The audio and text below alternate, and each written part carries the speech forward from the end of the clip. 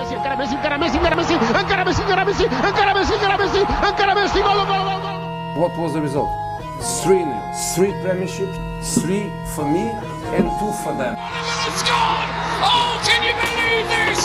Go, USA! I prefer the sex. Come on, take it quickly, Origi! Balotelli, Aguero! I got a ski mask that I don't ski, but I snowboard, dashing MC off peaks. If one of you try violate me, you get a punch in the face in my front door. Punch in the neck with my back door. Hello, everyone, and welcome back to the first time in like maybe 6 months that we've done a weekly podcast, which it was advertised as, and we're back for the semifinals of the World Cup from the quarterfinals, that midway period. I don't know. So anyway, the World Cup was gracious enough to grant us a 2-day break, just so we could tape and also put out the Chip the Keeper podcast, because that's a 2-day process. All right, I'm joined here by Chris and Kieran. Chris is gonna roast me for not having a question because I forgot, but I'll think of one. Don't worry. Wait, we didn't do it last time. Now that I think about it, so Well, Kieran literally never does a question. Kieran doesn't even introduce himself. Oh, I'm Pranav, by the way. I'm hosting today.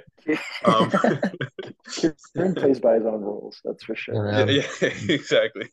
We'll tell Kieran. Kieran, you do a question. What question? I don't care. When I'm in charge, I'm in charge now.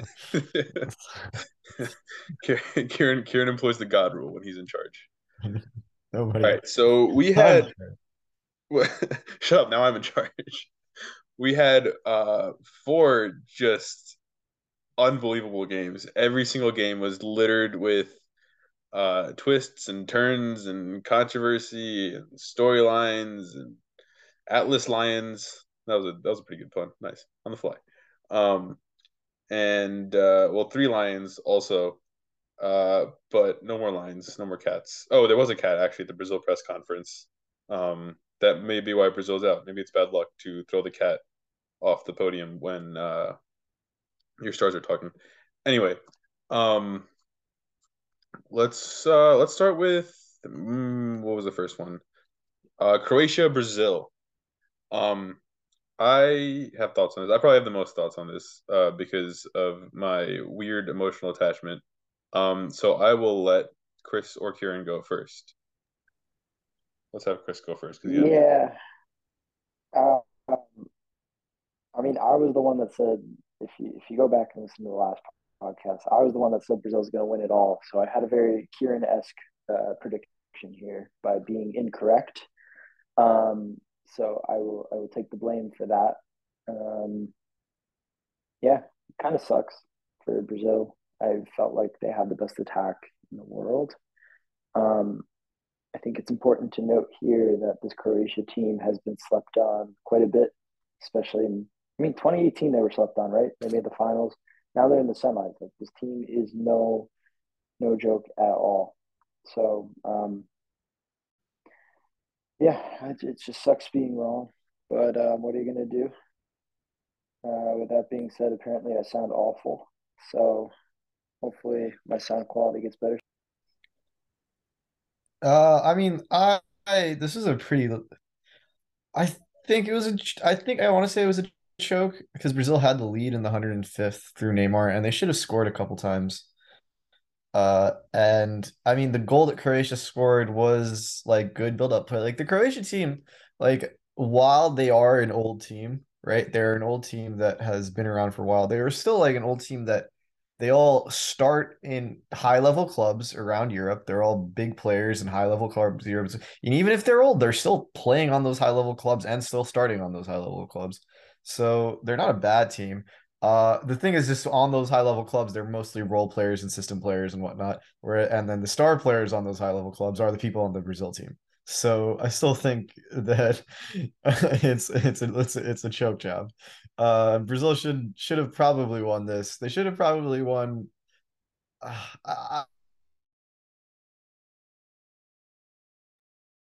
Okay. Kieran's computer froze. He'll be back. That's a And funny time to freeze. we'll be back in the middle of a sentence somewhere at some point. Um, Chris, do you have anything else to say, or should I get started? Should I start rolling? The only thing I have to say is he looks funny when he's frozen. But go ahead, it's your turn. This is your time now. Go. Okay. As much credit as like I want to give Croatia, I feel like a lot of that credit goes to Livakovic, um, who looks like a Hindu god or goddess. I don't know if well, Kieran would have gotten that reference, but he's also frozen, so I don't know where he is. Oh, he's gone. All right. Um, so anyway, if you look at any of those, any of the pictures of the Hindu gods and goddesses, they always got like a billion arms, and they got even more in the racially appropriated ones. So yeah, this guy has just been saving. Oh, Doctor Strange. There we go. Western reference. Boom. When he does the thing on Titan. Um, but yeah, so there was that. Regardless, I mean there were a couple of chances that Brazil should have put away. One fell right to Vinny Jr.'s feet. Um, and again, as much credit as I want to give Croatia, like this is all on Brazil. Like it's not like saying Brazil was going to win the whole thing was a bad prediction. Like it was the right prediction. Uh, and no one like really. I guess it, should have seen it. Like the whole dancing thing was like taken as arrogance. I wouldn't really call it arrogance. I would think it's like a well, I would have argued that it was like a Brazilian culture thing, which like we all love and brings joy and like Ginga and samba to football, but or to, I guess football. But I like they just took it too far this time, you know. They pushed for a second when they didn't. You scored in like the hundred something minute in extra time. Just like sit back, shut up shop. You got some of the best defensive defenders and defensive midfielders in the world. Uh, just chill, you know. Maybe there's a save that needs to be made. Let Allison make it. And just relax, you know. But they were bombing up the sides. Chicha put on Anthony and Rodrigo and uh, I don't know, Pedro, all offensive substitutions, just to go forward and get another one for no reason. Fred is hopelessly out of position. He found his Manchester United form and just I don't know what he did and let them score. And the thing is, like, I think as a larger sample size, like saying that Croatia didn't deserve to win that game is like a little bit harsh. Because like Croatia have shown time and time again they can claw and climb and it just like they can win really ugly. Um, so like on that game they didn't deserve to win it, but they've just shown like the absolute like chutzpah to just come back in whatever they want. Um, and they shouldn't have been let in. Brazil opened the door for them and they took it off like a ridiculous deflection. Allison would have had that comfortably, deflected off, uh, because no one tracked back. There were like six players up the field. Danilo decided to just go marauding, and yeah, and then you just don't beat. Oh my god! And the penalty shootout is a whole nother. You know what? Chris. I'm gonna let you interject and share your thoughts on the penalty shootout because again, I'm just gonna. I've just been talking for too long. Go. No, I mean this is good. This is good content. Yeah, I mean to be honest, like this game was Friday, right? I was working during a good amount of it, so I missed like large portions of it.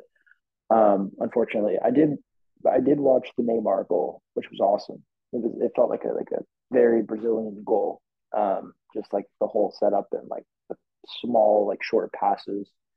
So that was cool. The only thing I saw from the penalty shootout was the Marquinhos miss, and I feel like when the ball hit the post, like that was so loud. It was just incredible. Like I mean, main reason for that is like the stadium was quiet, right? And he just absolutely nailed the post as hard as he could. Um, but I mean, keep going. Like I missed good portions of it, so um, keep going. Um, yeah. So, uh, crap. Oh, right, the Neymar goal. I mean, that was like his moment, you know, like it's like Neymar's been criticized. Neymar's been this. Neymar's been that. He's never been. He's supposed to be the third best player in the world. Like he's never gonna get Ballon d'Or. This and that. And Neymar, runs up in extra time to win it for Brazil with one of the most beautiful moves, individual and team moves of the tournament, roofs it into the net, runs away, the passion, everything. Everyone's going nuts. The dancing, the samba, and then they just to concede like 10 minutes later.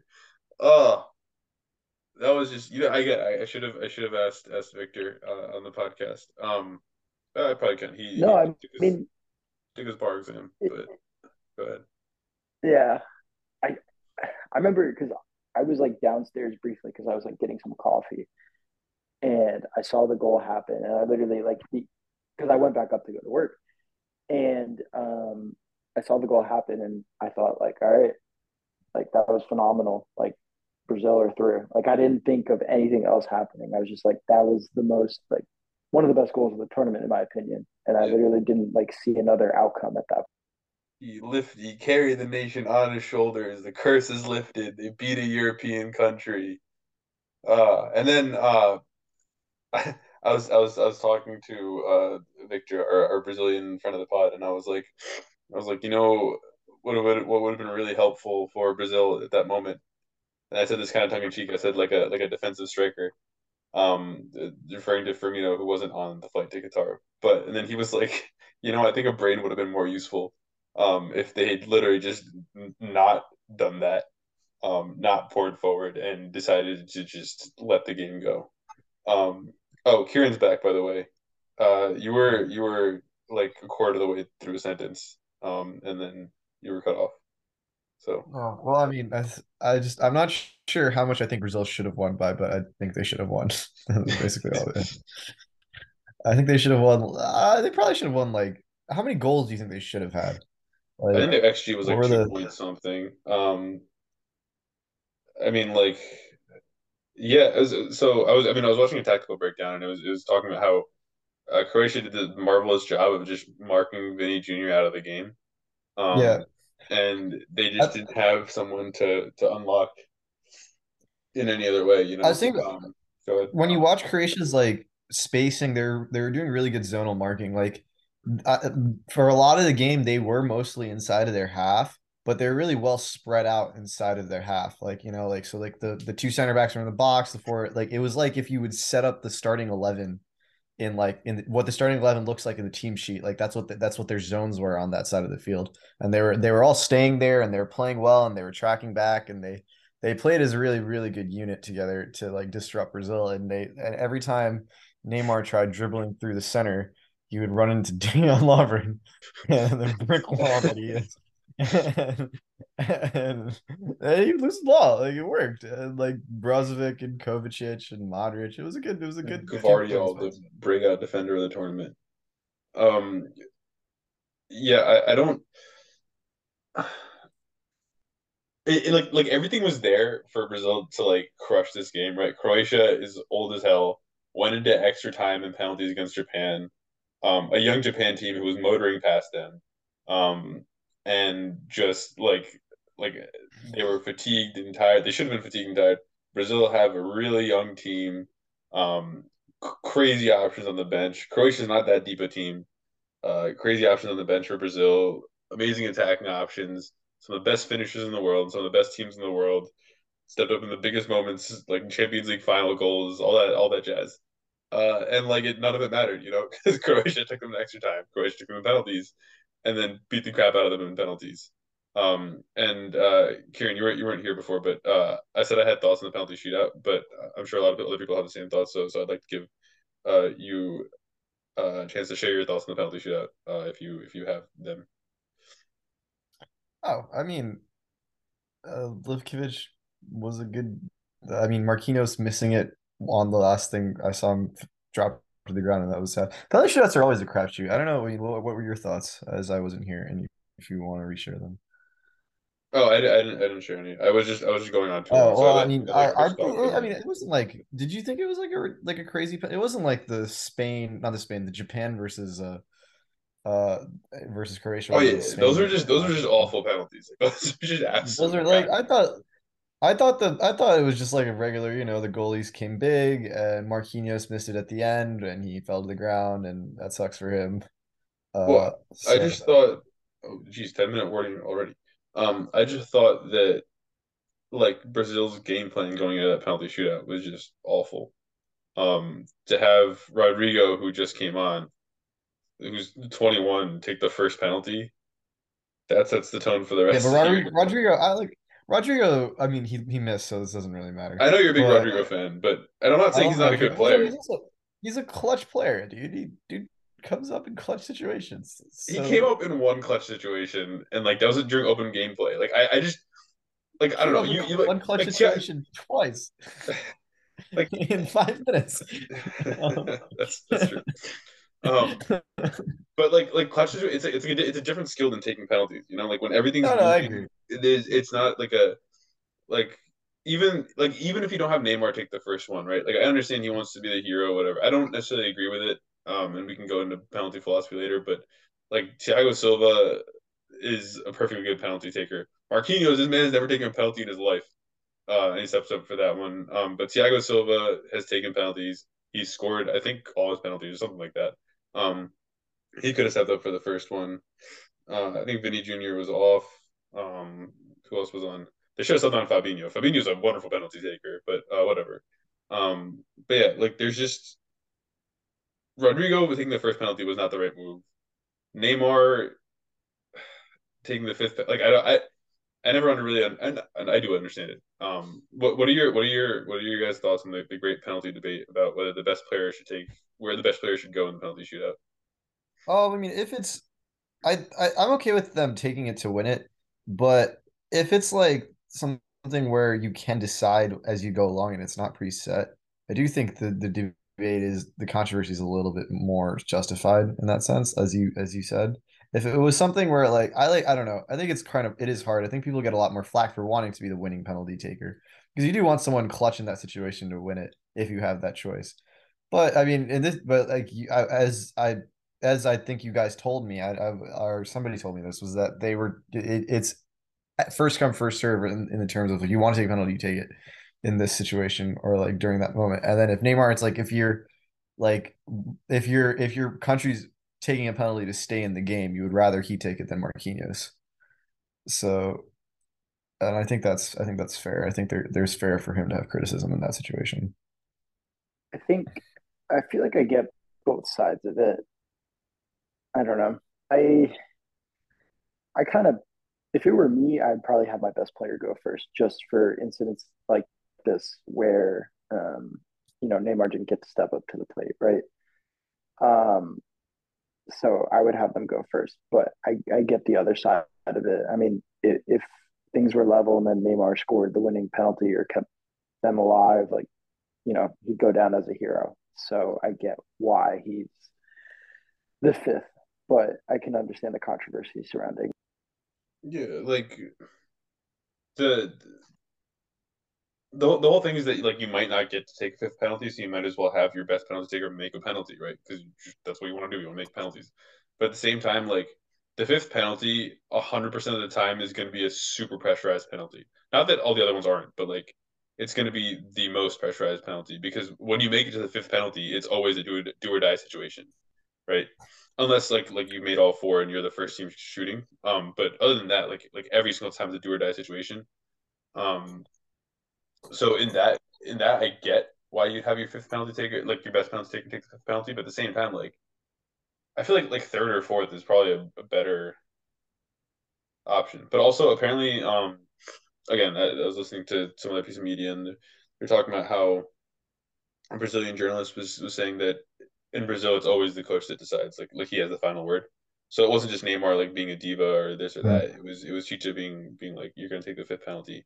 Maybe they had say in it. I don't know, but yeah, yeah. I think that's my whole thing. It was just a shame. I just the narrative arc of Brazil versus Argentina semifinal, and then Brazil versus France final would have just been just like absolute glory, just like an absolutely beautiful World Cup, and it would have had everyone super hyped. Like I like these storylines. The matchups just aren't the greatest, but that's just Mm, that's just me being wait, biased. wait. Are you this is calling you out on something really Mhm. different. Are you saying you're not into the underdog storylines and you want the favorites to go through and win and have for the spectacle of the match themselves. Is that something that you are claiming to be supportive of at No, this this current is time? like my big Is like that kind of something that you're trying to say right now? You would no, rather this is my big internal conflict with tournaments. Because I always root for the underdog. But it's like not good foresight because then I end up being disappointed the matchup isn't as fun, you know? Like yeah, like yeah. you're gonna tell me that you would rather have an Argentina Croatia semifinal than No, no, a I'm not saying that. I'm just saying like you have you. I think you've made statements in the past about wanting. I mean, you haven't really done it on here, but wanting Argentina, you wanting not or wanting underdogs to win because they are better stories for the tournament as opposed to Yeah, yeah. the No, good teams who I are. see your point. I definitely take your bitterness or not bitterness, but like I take like I understand what like why you called me out there. But yeah, this has been like a big point of internal conflict that like has definitely been taking me over this past like 2 weeks because it's just like what goes on in my head where I'm like that's what I sent a cryptic message, not a cryptic, but I sent a pretty difficult to understand message to the group chat about like who I'm gonna root for and I don't know who I'm gonna root for, this and that. Basically it comes down to that like um stories are fun in individual games and like maybe like the tournament as a whole, but like at the same time, like when you watch a game, you want to see a firecracker of a matchup, and um, I got like neither of these are particularly like compelling matchups. They're fine, they're cool, and the Morocco story Uh, overall is cool, but the matchup itself, no. Croatia, I think, is not that great. I think it's a fine story. I don't see them to be like good Like European team gets two penalty shootouts. Like I don't think it's that crazy. I think yeah, Morocco is much yeah, more like of a Croatia, story. you did your thing already. Okay, like it's old, we get it, Yeah, fine. You did it last time. Move on. It's like nah, it's like all right. I mean, like it's not that surprising. Like Yeah, we get it, it. Fine. like Brazil was like an upset. Japan, like all right, yeah. I don't know. Brazil's an upset, but it's not like a crazy upset. No, it's a crazy upset. But like, how crazy of an upset do you guys think it is? You think it's like one of the all-time upsets? This Brazil team getting upset by Croatia on a penalty shootout? I don't think uh, so. I think 2 years from now, or even because I mean we reflect on like past World Cups all the time. Like I feel like every now and then we'll be like, oh, you remember this from 2014, 2010? I don't think we're going to be talking about how Well, Brazil it's lost to the Croatia. I don't think we're going to it's talk about it's more that. that the level of the Brazil team, I think, might get it talked about because of how good that this Brazil team was. And but then arguably, I mean, the only thing is this Brazil team is not changing except for Neymar. Is he retiring, by the way? Wasn't that a big thing that he was going to retire from Yeah, so he international said football? it, but now he's like kind of dodging that question. Because I think it's a lot easier to say it when it's like months and months out, whereas like now it's like we have a team. Like it's just so hard to say, you know. Yeah, I don't think it's a crazy upset, but only I think only because they made the last World Cup final. And if that hadn't been the case, I think it would rank much higher. Um, fair. but yeah, okay, let's Um, move off of this yeah, Brazil, because we've been very talking strange. about it for so long. Sure. Um, next was Netherlands versus Argentina. Oh my God, we're gonna be on this for this is not gonna be a short podcast. Netherlands versus Argentina. I So lied. this was this was like a nuts matchup. What a match! Like in terms of like just entertainment quality, like pure entertainment quality of a match. From this round of like the most amazing quarterfinals ever. This has got to be the top one for me. Um, you guys' thoughts? On Netherlands, Argentina. Mhm. It is. It's probably been the game of the World Cup, has it not?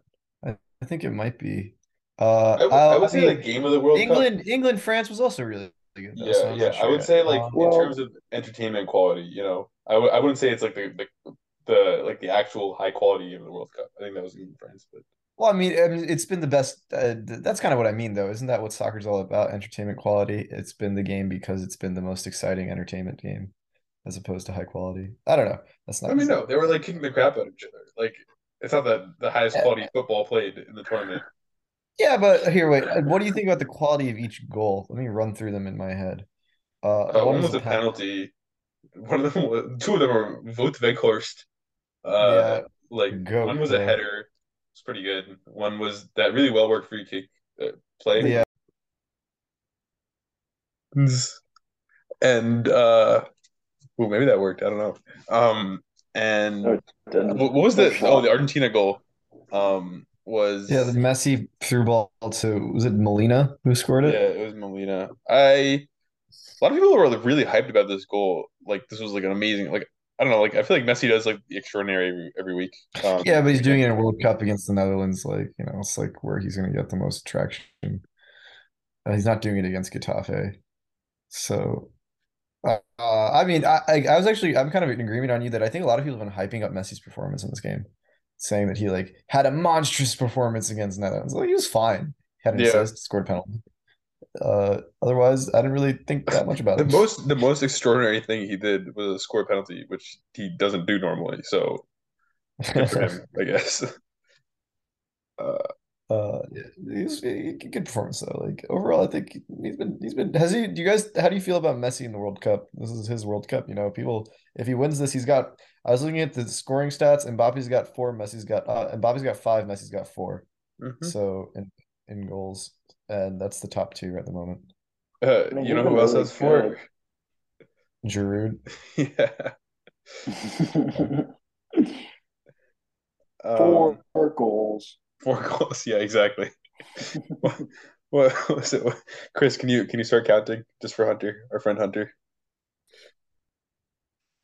Drew scored 4 goals. There are 3 of us. There are 2 more games in the semifinals, and then 1 game in the final. I think you say 1 million. Chelsea sold him for 1 million. 1 million. And now they can't find a striker. But sorry, too much club football for Kieran. Did anyone watch this? Did anyone watch this game like unbiased? What, Netherlands or Argentina? I think I was rooting for Argentina. No, I wasn't really looking. I wanted them to go through. Yeah, I was kind of rooting Argentina too, but So- when Netherlands scored, I was like, well, I wouldn't be mad if Netherlands. Yeah, I don't really hate the Netherlands, but Argentina is the only team that I very clearly want to win left. Mm. So That's so funny. So during this match, we had like a mini GOAT debate in our group chat, and I was vehemently defending Messi, and Chris is a Manchester United fan, and then Kieran was providing not facts and figures, but he was like, what about this? What about this? This is by Cristiano. And like they were all like good points that you'd make for Cristiano. And then at the end of the match, he was cheering for Argentina, and I was cheering against Argentina. So that was fun. Um, I don't know. I think that does anyone know how Paredes did not get a red card? Um, he tackled the crap out of I don't remember who, but then he like clattered the ball into the Netherlands bench. And I feel like it's either a double yellow or like just kicking the ball at the other team's bench is definitely a red card on its own. No. yeah, I mean the fight. I guess no VAR came in. Also, it was a ball in live play. Was it a live play? No, it No, wasn't. because he tackled the player, and then as the whistle Foul was was he called, knew and he then knew he he was going to kicked get him. called for a foul, and as the whistle was blown, he just absolutely he just shoots the ball. He Yeah, he rockets the shot it ball into off the the bench. bench. It He was might, such a bad has he look. gotten a ban at all? No, nothing. That's Uh, pretty crazy. yeah. Oh, and then Big Verge stepped up and body checked him. That was cool. I enjoyed that. That was a fun. I feel like this game had everything, like 17 yellow cards, the shithousery from Messi, fucking Wout Weghorst getting 2 goals off the bench. Like, what is going on there? It was my favorite game so far, like without a doubt. And I know I didn't watch every game, but it had everything. Like, it was really fun, in my opinion. Shots were good. Both teams created chances. It was decently end to end, I would say. Maybe more Argentina. I mean, for a majority of the game, actually, I mean, I said this, and then Netherlands and when it scored, Argentina looked like the better team, and That was Netherlands in the last 25 minutes decided to just become like, Johan Cruyff 2.0, pull it all out. Which was really funny and really ironic because they're known for this like intricate total football, this and that. But you know what they did? 4-4-2. And they played the two big guys up front, and then they scored a header. And they did none of that the free kick curl around the wall nonsense. They got it to the big guy and he scored. And Sean Dyche is smiling from Burnley heaven. He's not dead. He's still there, and he probably doesn't live in Burnley. But anyway, yeah, it's just the classics work, man. No, it was good. I mean, and overall penalty shootout. Does anyone think that? I mean, I'm not really upset by the result. It was a great game.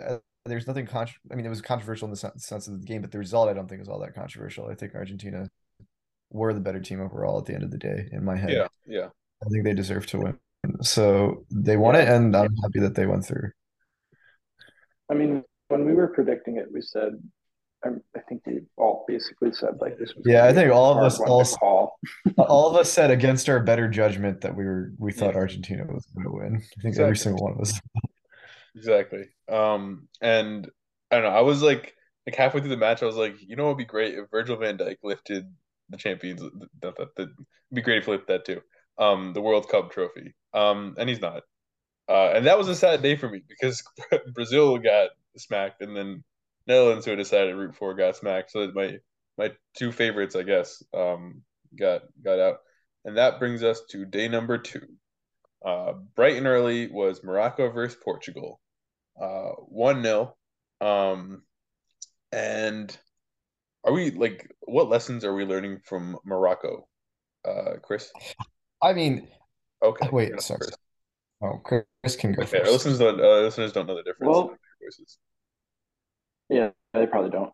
Especially because apparently I sound like trash. It's better now. Okay, that's good. With Morocco, I mean, this is awesome. This is the first time an African team has ever made the semifinals of a World Cup. What are we learning? We're learning that Chelsea doesn't know how to use Ziyech. And that's really the main lesson that I've learned from all of this. So that's all I have to contribute. You know who's not going to learn it? Chelsea Football Club. Chelsea Football Club will not take any notes. They've actually not been viewing any of this. They all these games, they don't get broadcasted in London, as you're probably familiar with. They're definitely not going to get broadcasted now. So definitely not. So it's the same thing with France games. They just don't get, like England versus France, they couldn't view it because Giroud was doing well. So they couldn't see that. Exactly. They only saw the part where Mason Mount was, I don't know, his hair looked good for like 20 minutes of the game. So they're like, oh, we should definitely play him again. All right, so I'm sorry, Hunter. Kieran, what are your we didn't talk anything, we didn't say anything about Morocco versus Portugal except for congratulating the African team, which is no, I've always said that I think Morocco is like, if you were to take that team and make them a club team, it'd be like a relatively high level Europa League or a low level Champions League level team. I think they're a good team. I think if you put that Morocco team in the middle of the Prem, they'd probably qualify for Europe. So yeah, I mean, I'll run through their roster. I think it's a good team. I've been saying this for a while as well. I mean, in the sense that, I mean, we were just debating whether a while ago, and we were debating whether the Morocco team was better than the U.S. team, and I thought it was, and I still think it is. So, I mean, the goalkeeper is a starter for Sevilla. Right back plays for PSG. Left back plays for Bayern Munich. Center backs play for, I guess, Roman Saiz used to play for Leicester. I remember that. Or not Leicester, Wolves. I mean, like they got good teams. You know, like one Chelsea player. Youssef El Nesri is the starting striker for Sevilla. Like they've had a good team. I think this is still a shocking result. I think the fact that they won is crazy because Portugal and Spain Spain was okay. I think Spain was a team that could have been better, but they chose not to be by going young in this World Cup. Therefore, substituting any chance of them winning it. While Portugal, I think, was a little bit more like, this is more of a shocking win. I think Portugal is one of the best Portugal teams I've seen Portugal teams that I maybe have ever seen. This might be the best one I've ever come across, actually. I think this might be a better one than the one that won the 2016 Euros. I Probably think it is easily, by actually. far. Like I don't Yeah. think it's close. It's just And the only ones are like Nani and Quaresma, I think, that are missing. But like, I mean, like in general, like this Portugal team has starters on every single European club that it plays for. They can field an 11 of top 5 clubs in each of their leagues at least.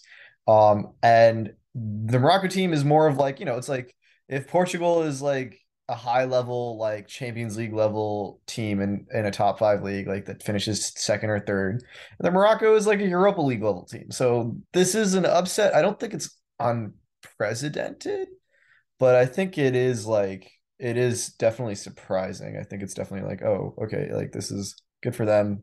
They won it. Like they they they can now take this to the bank. I really like the fact, I mean, like I've been talking about this. I really like the fact that, I mean, this has been kind of like a little Hispania, like the old Roman Hispania of Morocco, Portugal, and Spain, like rivalry games. Like it's kind of been like derby games that they've played with each other. They have a lot of history. They're really intertwined, and Morocco is by far the poorest nation out of those group of nations, and they've beaten both of their European neighbors, which I think is cool. And now they're gonna go play their ultimate colonizer in and the ultimate. Hopefully, honestly, this is kind of great in my head from historical perspective because France has brutalized Africa for a really long time, and specifically they're playing Morocco.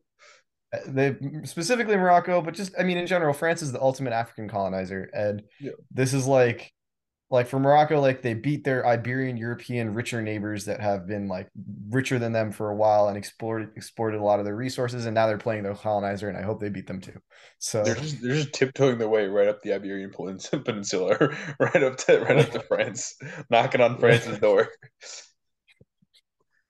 Well, okay, yes. I mean, so it's not a surprise that like I mean it is a surprise, but it's not like wild that Morocco beat Portugal. But Morocco beat Belgium, and then they beat Spain, and then they beat Portugal. So oh wait, who did they play in the last group game? Was Croatia. that it was Croatia? Okay. dude, So they and drew they drew Croatia. 0-0. And they've conceded 1 goal this entire tournament. That was an own goal. So an opponent has not scored on them yet. Uh, something's going on, man. Like this is like actual magic. Um, this isn't like this is not like a usual run. It hasn't been like a lucky crapshoot run either. Maybe the Spain penalties, but other than that, like it hasn't been like that. They've just been like a lucky bounce or this or that. Um, El Nesri hit the Ronaldo to get up that high over the goalkeeper, which the keeper should have had. Diogo Costa should have had. But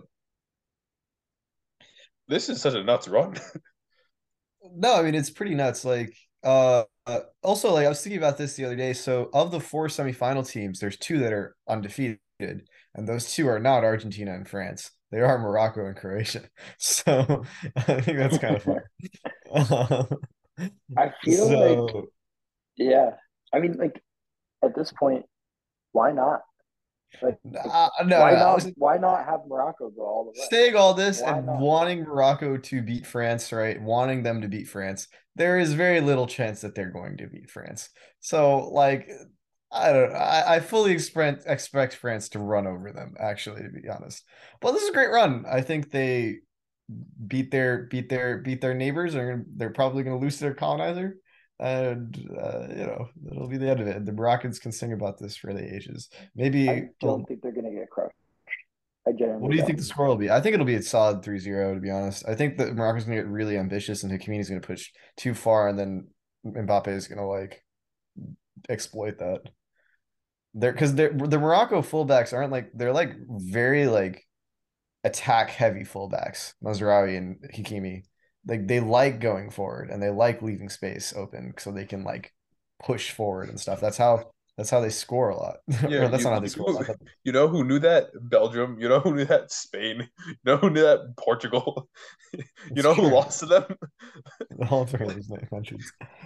But I mean, to be fair, like I'm saying, like Mbappe Mbappe can exploit the fact that Hakimi and Mazraoui are up the field, where I Well, like Mbappe, Hakimi's definitely spent Portugal doesn't like. really have, Go ahead. huh? Go ahead. Go ahead. Portugal doesn't really have like a speed player that can actually like burn you like that. Spain, like Ferran Torres, I guess is kind of like that, but not really. Spain definitely Uh, not. Yeah. um, and Belgium again, very physical attacking teams, whereas France is very pace heavy. I mean, not Giroud, but Mbappe and Dembele are very pace heavy skill players. That if you have Hakimi and Mizraoui up the field trying to book crosses into El Nesri, Yusuf El Nesri, like there's going to be out of position and you can cash them out on a counter attack. And France has proven that they can score counter attacking goals. So I don't think, and I still think France will also dominate most of the game. So I'm expecting like a 2-3-0. I'd love to be wrong. This is like something where I'm like, I want my prediction to be wrong because I would love for Well, you're Morocco. going to be Yeah, wrong. that's why he's So, making it. yeah, I feel good about Morocco winning now. Well, yeah, I mean, like Hakimi is definitely defended. This is gonna be such a fun battle, Hakimi versus Mbappe, because they've had this battle at least like 150 times during practice at PSG. So I think that's gonna be like a crazy battle because they're both just speed demons. And it'll be like all across the field. It'll be like a Dragon Ball Z fight where it's just like they'll just keep teleporting different points and like having like epic like duels. Sounds awesome. Um, so that's what I anticipate for that. But I don't know, like Morocco has been good at shutting up shop. And I don't know. I don't know. I didn't really get like an analysis on Poland. I didn't watch that France Poland game that closely, but like, has France really had to break down like just a stubborn defense? I have they? I don't know. If either of you have uh, seen let me look at England, their games again. because I Amrabat patrolling like in between those lines, like he's just cleaning well, everything up. Yeah, he's had a great World Cup. I mean, he plays for Fiorentina too, right? So you're very good European quality player. I mean, they lost to Tunisia. They beat Denmark 2-1. Beat Australia. Denmark center backs are Christensen and is it Simon Kjær? Is he a center back for Denmark? He I is feel a like center back from Denmark. I don't know if he he was is. the center back from Denmark playing. for Denmark. Yeah, that would make sense that he's I not. thought he retired Yeah, from never mind. international. Um, let's see if I know who's. Oh, it's Christensen, Joachim, and Joachim Anderson. So it's two tall dudes. I don't know how much of a the Well, Poland team is kind of. so Huh? here my thing my like the tactical matchup. Obviously, France are a way better like quality side. But like this the matchup now that I'm thinking like in my head like it's not so bad for like it's gonna be Giroud against Gvardiol, who's been having one hell of a tournament, and the best defender in the world, Dejan Lovren. So they're gonna try to shut them down. Wait, Griezmann is gonna why be would Giroud be playing against Dejan Lovren? because he'd be playing up top and he's the Dejan center. Lovren is not Moroccan. France His and name is Oh my Croatia Dejan are Lovren. God! not playing. Wait a second. And then I was gonna say, all right, someone else talk for a second while I gather my thoughts and No, my. the center back pairing will be Roman Saiz and what's his name? The dude who's been having a really good tournament. I forgot what his name is. You literally just said it. So No, I that will be didn't. the. I said the Croatian center back. So Oh, did you really? Sorry. I said Guardiola and Lovren. Uh, Well, well, Saiz wasn't there for the last game. I think he picked up a knock. I don't know if he's starting tomorrow or he no, was. he was there. Roman Saiz was there. Who's this guy? Yamik. Okay, I'm just gonna stop talking because everything I'm saying is wrong for the past like a minute and a half. Well, So, Yamik. Oh, so this guy is 30. Jawad El Yamik. He plays for Real Valladolid. Nice. I mean, like Hakimi, Mazraoui, Amrabat. The midfield is really impressed me, right? So Sofiane Amrabat's the only name that I really recognize, but there's one dude who plays for Angers. He's 22, named Azedine Unahi. I don't know who that is. I mean, I don't know much about him. I mean, he seems to be pretty great, like no mistakes. And then Salim Amala. I'm probably butchering the names. I'm not good at Arabic names. plays for Standard Liège, and he's 26. So this Moroccan midfield, it's a relatively unproven midfield, but they've been playing well. These guys are probably going to earn themselves moves to bigger clubs. I don't see why they wouldn't. And then the front three of El Nesri, Ziyech, and Boufal has actually been very good. They've been very good at putting in crosses and scoring, and it's gonna. I don't know. I still think France will win, but I think Morocco as a team has proven themselves to be quite high quality overall. They haven't like bunkered down and parked the bus in every single game that they've won. They've actually taken it to the other team. Well, I mean, they'll just hit it and then quit it, I guess. They'll just hang back after they scored that. Like Portugal just could not find a pass to break them down, regardless of how like amazing Bruno Fernandes has been this whole tournament. Bruno Fernandes, and yeah, Ronaldo came Well, on. no one cares because Bruno doesn't play well in big games, so the World Cup isn't big games. Well, this was a big game, and he played very okay. So this is probably one of the biggest games of his career. This And might be the biggest game of his career that he he lost. played all right. He misplaced a very good Okay. good pass for a very good chance from a set To be, piece. to be honest, this might be the last time we ever talk about him, and I think it's time that we did, and we're probably going to not. Ronaldo is done. This is it. This is over. Goodbye to him. In a Portugal shirt that we might be relevantly talking about, right? Is that not what's going to happen? He's been benched by the national team. It's done, right? It's greatest, arguably the greatest player of all time. It's a relatively big story. It's the end for him. He's crying. Everyone cries when they get knocked out of the World Cup, but he's also like this is definitely not the last time we'll talk about him. He's the most famous man in the world. Like Yeah, but this is the last time I think we're going to talk about him for Portugal. And it's only a matter of time before we stop talking about him in the club scene. So I think this is worth saying goodbye, Ronaldo, in the Portugal shirt. I think he'll probably play some the fact that he's not starting in tournaments. I don't think he's gonna. I think he'll retire from Portugal relatively soon after this. Actually, no, um, I agree for that probably. His sister posted something on Instagram, where she was like, 40 players can play at 41, then Ronaldo's gonna be 41 at the next World Cup, which was like an odd thing to post. I don't know, but yeah, I mean, I think you're right for international tournaments, but I still think his like club situation is still like definitely interesting enough. But anyway, yeah, Cancelo did not start. Cancelo has not been starting. Instead, it's been Rafael Guerrero and Diogo Dallo. And Cancelo can I play. think Rafael Guerrero is really good. So I actually don't have that much of a problem with him with Cancelo. I'm Right, starting but over. Cancelo is, in my opinion, who I mean, to be fair, I watched the Prem the most, but like, I think Cancelo is the best fullback in the world. I think he's like Really? I think he's very high. I maybe don't know it's if I just call him. maybe it's just the Pep system, but like some of the stuff he can do is just unnatural for a fullback. He's really two-footed and really in a pretty crazy way that I think is very worth I it. mean, you're definitely right to a certain degree. I think Dallo is the most informed defender in the world right now. I'm not At gonna least argue going that into because the I World don't Cup. know. I have, yeah, No, I'm not he's good. been I'm actually in phenomenal. the He's same. been really good. I don't You know know how how good that Ronaldo like pooped on everyone at United? He said Diego Dallo is like going to be successful after like saying that everyone else is entitled. He was like, yeah, Dallo's going to be good. He's like, if Ronaldo shits on everyone but Dallo, I feel like, I don't know, saying something. But like, Pretty in funny. all honesty, he's like, performance wise, Dallo has been phenomenal this year. So I don't really have that much of an issue with him playing. Also, I think Cancelo started the first two games. So Yeah, he's just been benched for the last. I mean, so did Ronaldo, I'm pretty sure. So, um, but yeah, for Fernando Santos just switched it up and benched Cancelo and Ronaldo. I Um, mean, Guerrero did score against South Korea, so yeah. Um, Felix had a great tournament, and then he didn't really show up this game either. did he score though? Has he scored a goal? I don't know. I'm not sure. I don't think so. I don't think he has. So can you really call that a great tournament if a striker plays and doesn't score a goal?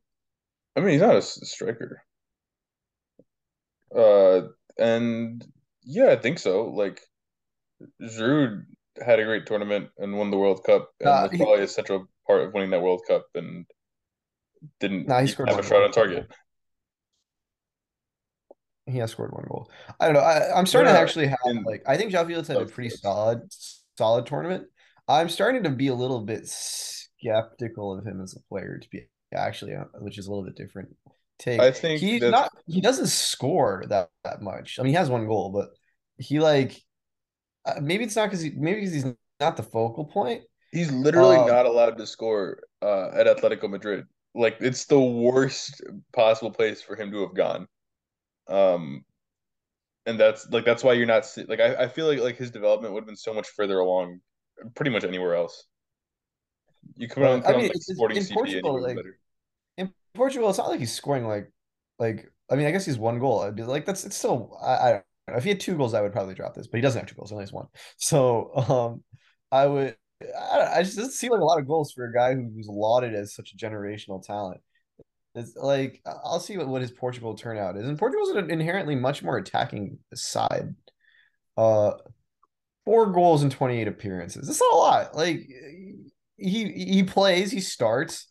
Arguably with Ronaldo not there, he might be their best attacking player. I mean, other than the what's his name, Gonzalo. What's the new guy's name? But there's Gonzalo also Ramos.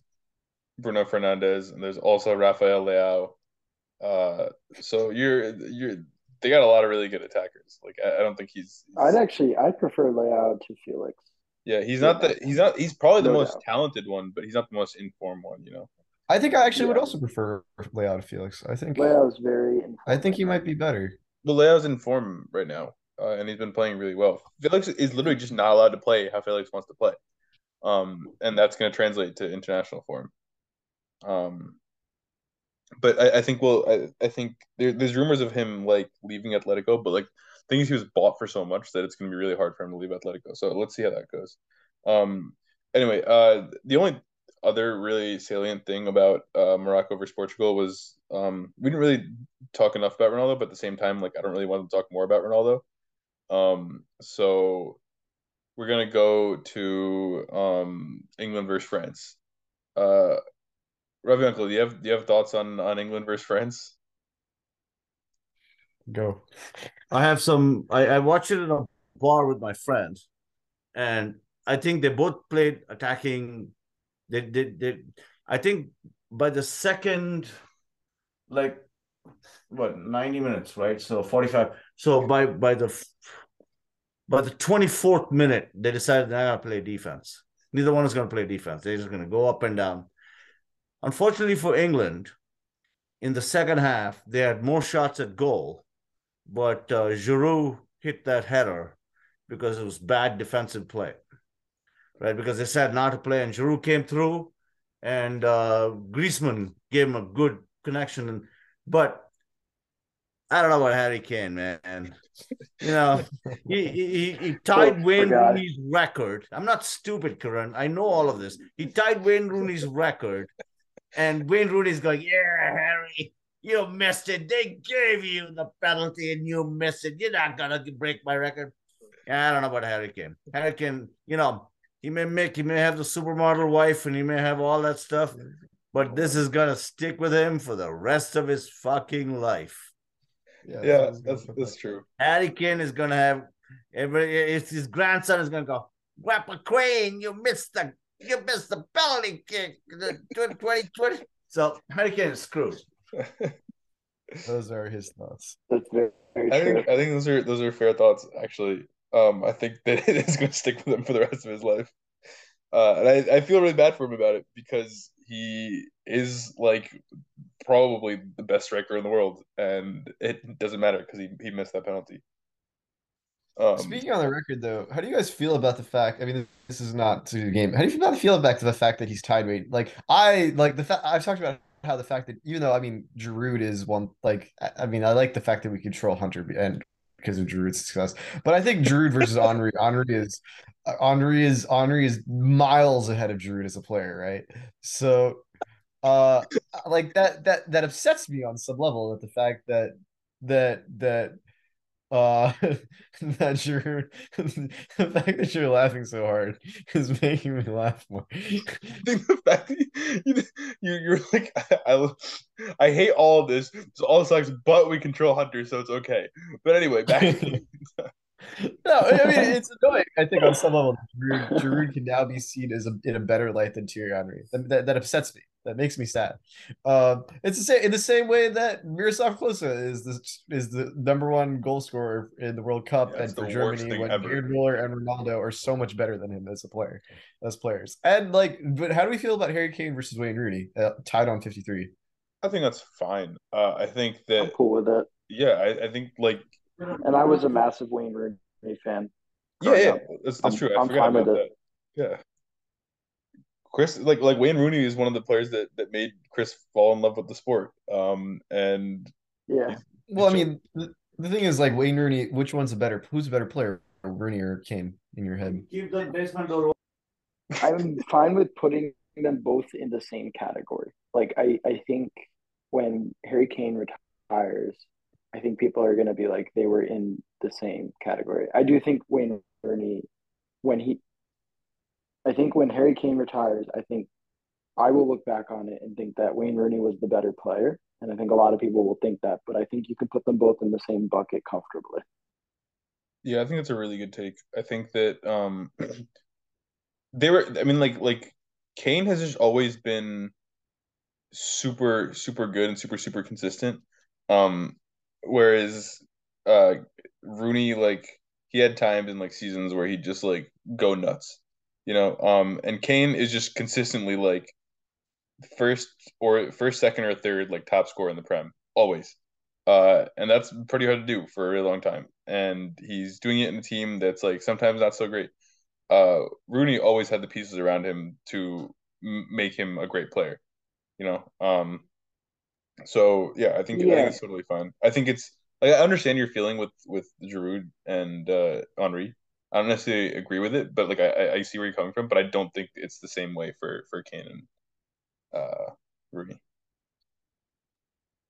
Also, Rooney Yeah. was coming up came up at a time when like they were still like Crouch was there, Defoe was there, um, like he overlapped partly with not Lineker, but like Owen. So he overlapped with a lot of like really good like great players and like goal scorers and stuff. Whereas like Kane is like the only one really. That's true. It's like Vardy, Yeah. like everyone else like Vardy has like Sparks and Danny Welbeck.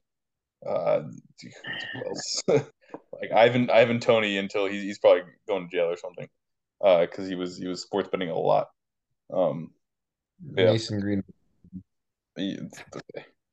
No. Going to jail forever, hopefully. Yeah.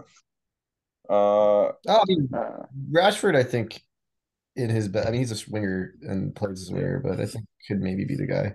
I'd be okay with him breaking the record too. Okay, wait. We didn't actually talk about this game. We just had Kieran's dad give a rundown. Of He's the this one that's game. giving a take about the game, man. Yeah, Kieran, do you want to talk about the game? I mean, the honestly, I thought England played pretty well overall. I thought they had a pretty decent performance. I think it was end to end. Both the France goals were good goals. I thought both England penalties were needless penalties, but were penalties. Um, and Kane literally fucking field goaled that fucking penalty. Like that was one of the misses. Like that wasn't just like him missing the penalty. Like that was a crazy miss. Like it was like it wasn't even close to the goal. So I don't know. Like he's gonna get a lot of shit for it. On some level, I think that's deserved though, which for the level of quality of what that penalty is, what that penalty was, and the moment it was. Like he really shit the bed. And you know something, like you guys ever see Stephen A. Smith shit on the Dallas Cowboys? I like I have similar thoughts in the way England operates. Every time you think that they're gonna be good, every time all the fans start saying it's gonna come up. Every time they do not disappoint, bro. In any situation, in any tournament, whether it's losing to fucking Iceland in 2014 Euros, whether it's like losing to Croatia in the semifinals, like anytime, like you think that they're gonna be great, they always have the team. they figure out a way to lose in the most spectacular fashion. So this is another case in point. Lost in the most spectacular fashion. You had a pretty depressing quarterfinals. This made it feel a lot better. There was just a lot of Schadenfreude from the Harry Kane miss, but I do feel really bad for him because I love that he has the support from the other players that are just like, yeah, like he's our man, you know. Kieran, would you have had a different player take that penalty? No, I wouldn't. He should have. He was the person to take it. And he just missed Even it. It's just even such a bad factoring penalty. even factoring in the fact that Lloris is his teammate and he already took a penalty that match. I mean, he already took a penalty that match that he scored. So, like, what's the point of him not taking another one? You want the best player to he's proven that he can score against Lloris. He literally did it like 20 minutes before, right? So, and it's not even like Lloris saved the penalty. The problem Well, is you that get in you get in your head when you're like, oh, do I go this way? Do I go that way? Blah blah blah. And then he just decided to go no ways and then just sky it. he just like tried kicking it as hard as possible, I think, just to like get it. And just I don't know what happened. Like, I don't even does anyone like there should be some analysis of it. It was a bad miss. Like it was one of the worst penalties I've ever seen. He Baggio. probably got in his head like Pranav said. I'm guessing what happened was he thought beforehand, I'm going to kick it to the left. And then as he stepped up and he was going to kick the ball, he thought, wait, shit, he's diving to the left. And then he kind of just like his body loosened up and he skied it over. That's what I think You happened. had someone different take the penalty. No, I would have had Harry Kane do it. Or Rashford. But Rashford got no playing time in his bullshit. But that's I another mean, story. all I can say is thank God a black player did not take that penalty and sky it that badly, or else we'd be in a whole cesspool of racism right now. So that's good. I mean, it would have been cool if black player took it and scored, but then England would have gone through maybe. So I don't know. Anyway, race No, the France team politics. is more black anyway, so What? the France team has more like African. I mean, that isn't really a thing. It would have been cool for They were all born in uh, France. I was really looking this up. I was curious because I was like, yeah. oh, I mean, they are the whole thing is that they every all have single one's African born in roots. France. Yeah, but I think that's something. I mean, this is not relevant. I think that's something that the French FA and government take a lot of flack for. The fact that they have a lot of like black players. It's like, what's the like what else are they supposed to do? Not Yeah, I have think that's black a pretty players? stupid like Uh, I just I hate the whole like oh it's not the first African Morocco's not the first African team because France has been there. Like shut up. Like that's not how it they're works. You know, they're like they not were born in French, France, they're French or citizens, they they're can not African. represent France if they want to. Well, I mean, like all of them are from Paris. All of them grew up playing in the French system. There's a reason they're all like, talent takes when talent is gifted opportunity, they Yeah. perform, and France has happened to do that. So they had the talent, they've had the resources to give them the opportunities, and they've created a World Cup winning team on a squad. I think it has a lot more of it has to do with the internal racisms happened in France, which is a relatively racist country, Yeah. against particularly West Africans. And I think a big thing in that France team is that a lot of those people are from West African descent, and they're getting a lot. It's like, well, like how can you be racist towards West Africans in your own country when they're the ones winning you World Cups? But I mean like you say the same thing about pretty much any team. all American Like sports, yeah. yeah, like what's it called? I was talking to I was talking to Victor and he was talking about how uh like players would kick the crap out of Pele in during the World Cup, and he just had to like part of the reason he became so good is because he just had to find a way to avoid it.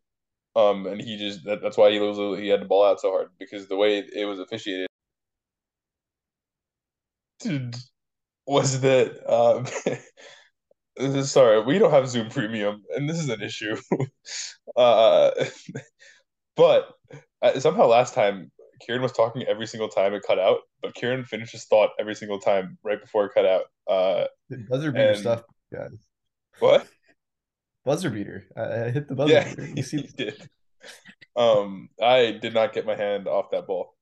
Um, anyway, yeah. So the way games were officiated was that like the white players were just favored because that's just how the world works for some friggin' reason. So yeah, I mean it's pretty entrenched in the history of football, and we like to think that we're out of it, but then Saka misses a penalty, and the English come out and they use their bad breath to talk shit about black people, and that's ridiculous. And maybe I went on like a whole tirade on my Instagram story. Anyway, so yeah, I mean, in terms of this game, like I think England outplayed France, uh, pretty not comfortably, obviously because they lost. But like I was about to say that like this is like England showing they can play with the big boys, like they're good, but like I don't know, they show that already. Like they should be able to beat them now, you know?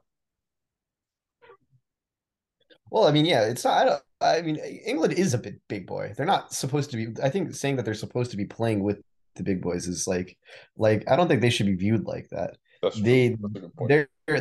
their team is filled with superstars. The whole thing is that they crap on themselves. They crap their pants every time they're in a tournament. They've had this problem for the last 60 years. Like and like it doesn't look like it's going anywhere. I mean, like so Yeah, they I mean, recently updated the It's Coming Home song now has a Christmas version. And they updated it. Number one, paying homage. I don't know if you can call it homage. It's been like a year. To the Lionesses winning the Euros. So it's like 56 years of hurt, but for the men's team, like it's just like super jammed in their lyrics, acknowledging the fact that the women's team won a won a cup, but the men's team has not. Um, and it's got like a little festive jingle to it. Uh, but I don't know. I'm not advocating for anyone to listen to it because that song got stuck in my head for a long time, and it was really hard to get out. I will not be listening to that song. In That's fact, that's a this good gives me life more decision. onus to never listen to that song for the next 4 years at least. You're funding So, you're funding big football instead of big soccer. Listening to that song. Chris, what were your thoughts of England versus France? England held their own. Particularly in the second half, they were the better team. England reeks of like Manchester United vibe. They got like the best squad on paper. They got all the superstars, highest value, and then they get into a tournament and they're like, "What do we do?" And they just leave the tournament. It's literally just, and they haven't won anything in a long time. It's just Manchester United. That's what they are. I would have had Harry Kane take the penalty. I think this sucks for them. Like, I don't know. It's just like some kind of curse. But dude, no, I mean, quoting Stephen A. Smith on the Dallas Cowboys with England, I will go with this. They are an accident waiting to happen in every tournament that they go into. That's Otamendi. Huh? Yeah. That's Otamendi. Just like Nicholas Otamendi. They're actually waiting to happen. I mean, again, this one was a penalty miss. I mean, in the last two World Cups, they should have. I mean, now Croatia has a respectable name that I think is probably more synonymous to the Belgiums and the Portugals and the Netherlands of soccer world. But in the 2018 World Cup, they did not, and they beat England relatively comfortably, and they lost to Iceland in those Euros. I don't know who they lost to in the 2016 Euros or the 2014 World Cup, but they lost. That's all I know. England didn't win, and they've always had Beckhams, Lampards, Gerrards, Scholes, Ashley Cole, Rio Ferdinand, like Michael Owen. You can go down the list Peter of Crouch. teams and players. What? Sure. I said Peter Crouch. Sure. All right, yeah. I mean, if you want to say Peter Crouch, you can say Peter Crouch. I'm done talking about England. I feel like Kieran whenever we talk about Manchester United. I'm done. Yeah. Well, I want to say that's fine.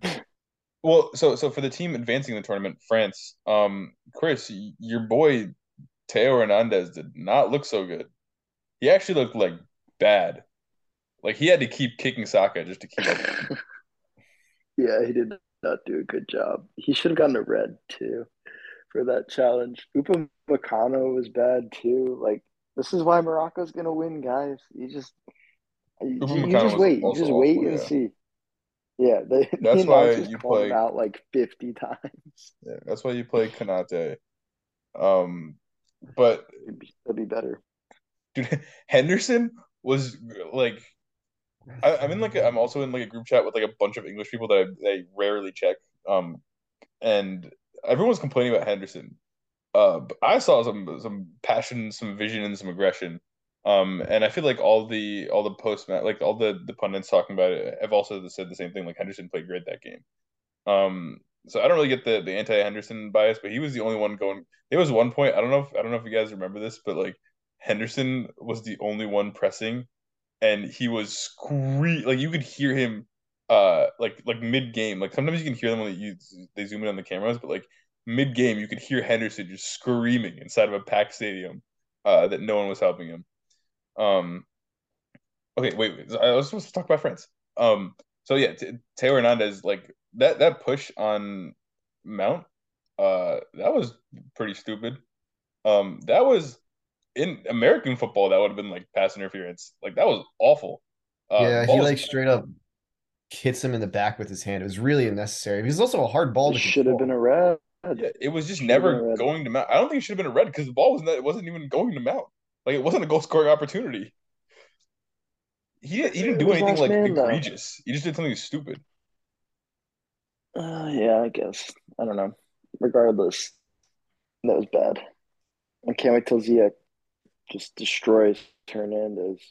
Yeah, It's gonna be like funny. Saka was turning him in and out, inside out, and I feel like the referee like wasn't whistling much of it, which I definitely noticed as someone who was supporting France in that game. Uh, but he, I don't know, maybe the referee was just like he's just getting fouled too many times. Like I'll feel like I just have to keep blowing the whistle. Yeah, dude, that's your job. Keep blowing the whistle when Saka gets fouled. Um, but yeah, I don't know. Maybe he'll find his feet for the next game, but hopefully he won't. I And think Morocco it's goes fine. through. Like Theo Hernandez has like been one of the better left backs in Europe over the last like 3-4 years. I'll cut him some slack. Had a bad game, but like True. I don't know. He has overall had like relatively good seasons, and I think he's a very good attacking fullback. I think people give him a lot of credit for that. Defensively, I don't know how much of a liability he is. Maybe he's been shown to have a lot of liabilities at this point.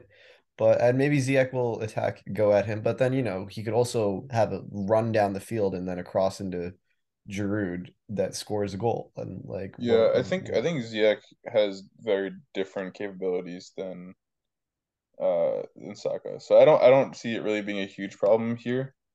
Um I don't know. I'm gonna say that and Ziyech's gonna score a curler from like Yeah, 25 I mean, yards. I actually could see Ziyech scoring a banger. Yeah, Just yeah, me feels like totally. a game where he might score one. Just pull one out, yeah. Yeah, it's You But guys like want to do predictions? yeah, I was Like thinking scores? we do predictions and then also like what you think is gonna happen. Maybe not score predictions, but like what you think is gonna happen, and then what you want to happen. What your own personal headcanon is right now. Oh, I Uh mean, my personal headcanon is pretty clear. I think the favorites will win both of these games. Like, I can't Morocco in a World Cup final. While I would like to see it happen, and while I would also like, I mean, I've been doing this. I would also like a non-European World Cup final. That'd be great. I don't think I don't remember the last time that happened. Like a European team being in the World Cup, not being in the World Cup final. So that'd be great. But I do fully expect France to win, and then I fully expect Argentina to. I think Argentina versus Croatia will be much more of a nervy game, but I think that Argentina will pull it out again. I feel some honestly on some level that feels against my better judgment. I don't know why. Like when I think about it, I'm like, oh, maybe Croatia, like they just beat Brazil. And Argentina is not as they haven't been great looking. Like Croatia could probably take it to them, but I mean, it feels like the story is too much of an Argentina story at this point for me in my head. well, I mean, So take that all the way through to the finals. Like what's your who do you want and what do you think will happen? France, Argentina. Oh, dude. I have no idea. I don't again, like my judgment is to say France will win, but the storyline is for Argentina to win. But also, like, if Mbappe wins a second World Cup, that's very nuts. Like you know how like most the only players to have won multiple World Cups, I'm pretty sure is those Brazil teams from the 60s, 50s, 60s, and 70s. And Mbappe having 2 World Cups at 23, like that's crazy. Like that'll like immediately jolt him into the Messi Ronaldo race, like over them on some level. The fact that he's won 2 of them and neither of them have won one. Like, and if he catches anywhere near their goal counts or wins at least a couple UCLs, people will start talking about him in their same light very quickly, or even like he'll be an all-time legend at 23, which I think is nuts. So Well, yes, but he doesn't even have a Ballon d'Or, and Messi had like 3 or 4 at this point. I think if he wins this World Cup, he could cement a Ballon d'Or, especially if he has a 40 goal season in Paris. Nah, bro, he has to win the Yeah. Champions League to win a Ballon d'Or, I think. Yeah. I don't know. I think if he I wins, I don't think he has to. I think if he wins the World Cup, I don't think he has to. I think that just the expectations with PSG would make him have to win a Champions League. And I guess we haven't seen enough club football to like judge really like who's been playing amazing at the club level. I think I mean like the whole thing is in 2002 Ronaldo won the Ballon d'Or simply by being on on that Brazil team, right? And having a great World Cup, even though he only scored 16 things, right? And then I mean 2006, the World Cup has 2006 won the 2006 World Cup the Ballon d'Or. Fabio Cannavaro, he was the best player on a World Cup winning team. That is true. You are correct. And then I mean if you go back through every year, I mean 2010 was Messi. Schneider had a lot of shouts for it because he won. Honestly, a lot of people think he probably should have won because he went to World Cup final and lost and won a Champions League. I don't even 2014. I don't remember any German players having. Oh no, Neuer. Neuer had a lot of shouts, but like I don't think he was going to win it. So, and in 2018, I have no idea. I don't think anyone was really a Ballon d'Or contender at that point. So. Well, no, Ronaldo should have. The shouts that Ronaldo should have won it, but Modric won it. For specifically from making. Oh yeah, for the World Cup, exactly. Right. Yeah, I think you're so right. If Mbappe wins it, if Mbappe wins the World Cup and he has like a decent Champions League run, I think if he scores a lot of goals this year and wins the World Cup, he'll win the Ballon d'Or. Which he will score goals. So Chris, what's your little world looking like?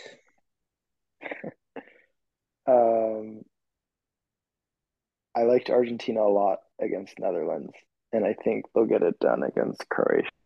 So that's like I feel pretty good about putting Argentina in at this point. So I'm gonna say that's like 2-1 Argentina. I think it's gonna be a pretty tight one. It is gonna be nervy. I still think Morocco is gonna beat France, man. It's gonna be like 1-0. Like Taylor Hernandez is gonna do some like dumb shit, and then Hakeem Ziyech is gonna score a goal, and you're all gonna be like, "What the hell is going on?" Love and then Chris is gonna go crazy in the chat against Hunter. Well, maybe I'll think about it. I will. You're right. Well, I mean, where are the Chelsea players left that you can roast? Literally all of them. Gone. Huh? All of them. You can just keep roasting all of them. I'm sorry, who are the Chelsea players left in the tournament that we can roast? I mean, Giroud's not a Chelsea player, but he's definitely fodder. You could use him for roast. So yeah. Okay. Anyway, let's stop talking about like tactics to bother Hunter. Hunter, we love you and we wish you were here like a lot. Actually, we're very. He will not be happy when he listens to this podcast. I don't think he's ever happy. He's always very happy. I'm sorry, Hunter. Again, you would have definitely been a valuable addition to this podcast. We've been missing you. Okay, Morocco, Argentina. I mean, like, why can't they beat Argentina? Why can't they win the World Cup? If they can beat France, right? Why couldn't they win the World Cup? Morocco's going to win the World Cup. Morocco being the winners of the World Cup. They are going to win it. That makes. I feel so good about them right now. Who have they lost to? Who have they conceded to? They haven't conceded to. They conceded 3 goals to the US of A. Is what happened. That's who they lost to. That's No. what they conceded to. No, I'm talking about the World Cup. Shut up. When it comes to Morocco, all you have to be thinking is why not? And why That's true. not? That's what I They're thought for gonna the do it. U.S. It didn't work. I mean, no, I mean, Well, Chris, I they're think different. I'll give you like if they can beat France, there is no reason that they can't beat Argentina. Like there really isn't. They very much There's can. no reason they can't beat France right now. I don't know, man. I really think France might beat them. I say all this and they're gonna lose 6-0. I think France might actually like. I think it's gonna be a solid 2-0. So wait, Chris, give me your ideal timeline.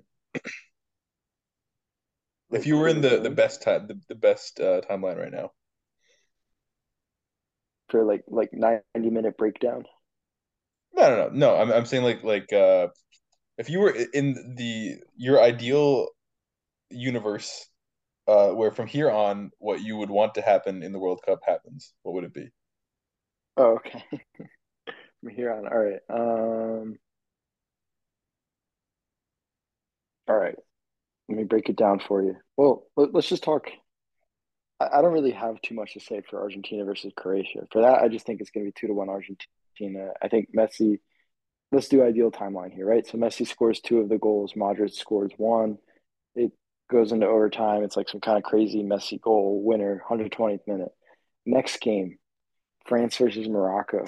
Giroud bags 3 goals right off the bat. It's like an absolute screamer. It's just like 3 goals right there. And then Ziyech scores 4. That's my ideal timeline. Can't wait till it happens. Okay, wait, what happens in the final? I didn't mean like the minutia of the games. I meant like if you were to make a bracket. In the final, Ziyech scores like a scorpion kick and they win. Morocco wins, baby. Okay. Because why not? That's fair. I think we're I done was here. gonna do mine, but that sounds way better than what I was Oh gonna say. yeah, do yours. So, Dude, 3 Giroud goals for Ziyech to score 4. Wait. Is it 3 Giroud goals and then Ziyech scores 4 to come back, or is it like Giroud Ziyech? Oh, the back and forth. Definitely. ooh, I don't know. I would have said the other. I would have said 3-0 down to win 4-3 is I feel like is definitely more dramatic and I don't know. I mean, it's more. It would more be the pain that it causes under on an internal base. Seeing Giroud score, and then Ziyech score, and then Giroud score, and then Ziyech score, and then Giroud score, and then Ziyech score, and then Instagram Ziyech chat scores. would be I feel like Hunter so gives hot. no weight to this at all. It's just us being like, hey, we're bothering Hunter, and Hunter's sitting there like, oh, I don't care. Okay. No, I think. No, I mean, I don't want to guess his mental state, but the Giroud thing gotta bother him on some level, I man. think it just bothers him because we're being annoying. I don't think it like actually bothers him. It has to a little bit. It has to a little bit. I agree Like with you. this I think guy, on this some guy, level, they it's sold him gotta for $1 annoy him. million. Hunter was like, this guy's so irrelevant, and he scores 4 World Cup goals. I think it's the Ronaldo fact doesn't even that have we that keep bringing it up shit. that bothers him. This poor guy has to just deal with it, and then we're like, "Hey, it definitely bothers you," which makes it so much worse. All I'm Anyway, doing is okay. poking the bear with a stick. We're All you're doing, he's, all you're doing, Chris, is stating facts. That's all you've done so far. he's gonna come on here and just rip us all, just rip us all Yeah, apart. I know. He's not gonna like this. It's gonna be like a rap battle. Right He's now. he's gonna pull us to the center of the stage. Maybe we'll give him like 2 minutes for each of us. All right. My predicted is probably France and Argentina, and then France wins. I think just because Argentina annoyed and bothered me so much during the Netherlands game, and like I don't know, Messi calling that vote Weghorst an idiot, like that seemed a little bit harsh and unreasonable. Maybe he says something, but I don't know. So I think I'm on the anti-Argentina bandwagon now, which isn't really a bandwagon. It's just like a wagon. I don't know. Because everyone is pro Argentina. So my ideal timeline. I'm not going to go into any. I can't do any better than Chris did. So I'm not going to go into the minutia of the games. But it would just be Morocco beating France, and then I guess Morocco Argentina would be fun.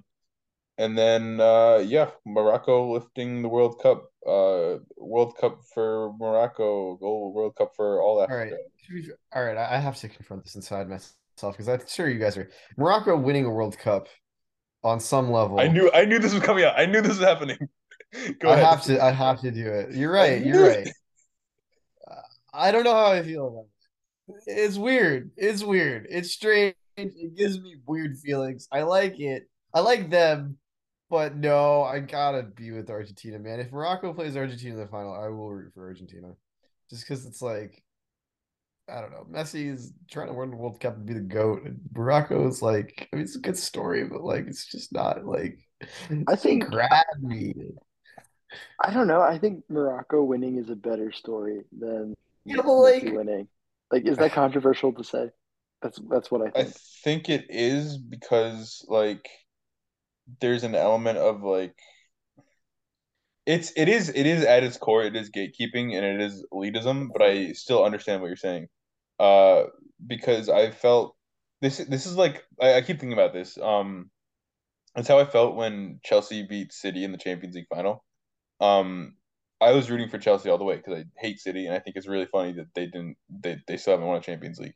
And I will take that to my grave. I think that's the funniest thing. Hopefully, I take that to my grave. I don't know if it's gonna happen or not. I probably But like when Chelsea won, I felt like a weird feeling of like, oh, like what if City had won? It's a great team winning, like the trophy, and like that's what happened. The great teams win the trophy, win the Champions League trophy. This is Champions League. And then when Chelsea won, I was like, this is like an average side. And like they play boring football, and like they're like not that likable, and they're not that entertaining, and they won. And it's cool that Pulisic got this trophy and City didn't, but like I was filled with like a little bit of emptiness. And I feel like that's kind of how I feel with Morocco. But I think this is like magnitudes more crazy, and also, I'm just I'm filled with like bitterness about Argentina and Croatia. So really that's my ideal time. Like even if France gets into the finals, I like don't like France at all. I think I'd root for them against Argentina or Croatia because I just dislike those teams so much. Um, Why do you dislike Argentina? Is it the temperament of the players? Like, what is the reasoning it's that you don't like? so I mean like I come into every tournament disliking Argentina because Argentina and Brazil are rivals, and because my dad got me a Brazil jersey from the 2002 World Cup, I'm just a Brazil fan. So like I don't know, I take it's the same way. I don't know. I'm not from Liverpool, but like I still like still hate United and stuff. So I like kind of understand that, but like I do get it. I get it when you say it from club football because it's the same reasons I have no reasons to dislike Liverpool other than the fact that I am an Everton fan and you are they're your favorite team. So I'm like, ah, yes, let's not like them. So and I think the fans are kind of annoying and whatnot. So I get it. I get that from that level. I think with national teams, my fandom's a little bit different. I don't know why. Like I don't have any I because like stereotypically we've talked about this like as you get older, my fandom has died a little bit in terms of like my strength of feeling towards rivals and whatnot, as opposed to like I only feel that towards Everton fans. But now it's more just like, when a team's good and a storyline's good, I will enjoy that team in that storyline. So like I don't hate Brazil. Like I used to not really root for Brazil actually. I used to be like even in 2014 I didn't root for them. And in 2018 I thought I you maybe had a hated little them. bit. Like Huh? when we were kids, you told me that you hated them. Yeah, and I understand that now as an irrational hatred. I don't see why I did. Like it was just like, oh, this thing on FIFA, like he likes playing with them. I don't really like them that much. And like it's like yeah, it's irrational. Like they have a great team, they've got great players, they play attractive football. Like I think I think maybe it was the fact that they were supposed to be good that maybe made me Yeah, like, that's oh, fair. they're they're supposed to be good. They have the most World Cups. Like they shouldn't have more. But now it's like okay, like like they got a great team. I would like to see them win it. There's nothing in the team that makes me like with England. There's things about them that make me dislike them, right? And Oh yeah. uh And like with even I think I have some of that with the Italians as well, actually. I have a little bit of that with like uh not really the French. I don't think I have that with the French. There's things about those places that with Brazil I don't have that anymore. So I don't know. That's kind of the end of that rant. So it's kind of like that. Well, my thing with Argentina, so like just as a default, I don't really like them. I was like supporting the Messi storyline for a bit, just because like I don't know when my I just have to create like a team that I like, just so like, I don't know I keep I just stay more engaged with stuff. And it's just more fun to watch things unfold when you have a like a stake in it. But um yeah, I don't know. Like I started rooting for Netherlands, and usually I hate the team that knocks out the U.S. But I don't know. It's just that, like how intelligently it was done, and like how the U.S. like fell right into their trap. Like it wasn't they didn't play like hatefully or anything like that. You know, like I'll always dislike Ghana, just because they knocked us out multiple times. Um, so but Netherlands, like I always hated Netherlands because they knocked out Brazil in 2010, and then they knocked out the U.S. But then I was just like, I don't know. I started supporting them like halfway through the match, and I was like Van Dijk, World Cup trophy, and then Argentina knocked out Netherlands, and like they did so in like a very like controversial and like a very like kind of nasty game. And yeah, so that's that. And then Croatia knocked out Brazil, and they pretty much play anti football, and that's no fun. So those See, are like those are my valid thoughts. reasons though. Like I think saying something like this team doesn't play attractive football is a good reason for you not to like them. Or or this team knocked out my favorite team, so I don't like them because of that in that situation. I think that's also a valid reason. It was just that It's on more top of it, on top of like all the other stuff, on top of like already by default not really liking Argentina. yeah, and I think that's fair. I think that's fine. Like for me, it's really actually a big thing I think is that soccer doesn't really have a goat, and I mean on some level it might not ever because different eras is different deal Team with sport things. Pele had to also. deal with, huh? It's a team sport also. It's Like a I mean it's team it's not sports. like tennis. I mean like it's also it's comparing it. You have to go through positions and whatnot, but I mean like regardless though, like I don't think that actually matters as much because you have like goats per era as opposed to like in it's not like football where you have like completely different positions like but the I kind of want it to have a goat and I think Messi winning the World Cup would cement him as the goat as Why? opposed to Pele like won it 3 times, and he was yeah, 17 once, Messi is and he scored a hat trick in the semis. Messi has So broken his goal record in like registered competition that is actually like registered. He has won multiple Champions Leagues. He's won the Copa America. He's won. This is the This last doesn't thing that he has cement to it win. though, is the I thing. would Like cement. to I would say it Pranav's cements it. point, I don't think it cements it. Well, man, I I don't think know. Kieran, I think it settles the Messi Ronaldo debate, but I don't think it cements the GOAT. I don't even think that's I like I mean, don't get how that's still a debate. I think that Messi is better by pretty much every metric. I think well, Pranav, Ronaldo I does have think more. Messi's better too. I think Messi's better too, but not everyone does. No, And I I mean, think I Right, that right, actually and am on not this. Messi's gonna win a World Cup, and not everyone's gonna think that Messi's better anyway. Like it's not really gonna yeah, make that but much of a difference. I think it will. I think it's gonna he'll be a have he would big have won everything argument. there is to win, and he'll have the records to keep along with it, and he'll have the seven ballon. Exactly. So the like Ronaldo, I think the debate itself is I mean I'm on the other side of it. I think that I want Messi to be I want him to be the clear goat. I do think the debate is worth having. You can still have it over that time. Like I think Messi is the clear goat, but Ronaldo has things about him that like Messi doesn't have physicality. He's not as much of a complete player. I Yeah, think and those he are valid. friggin' wins everything without it. He scores more goals without it. Like that's crazy.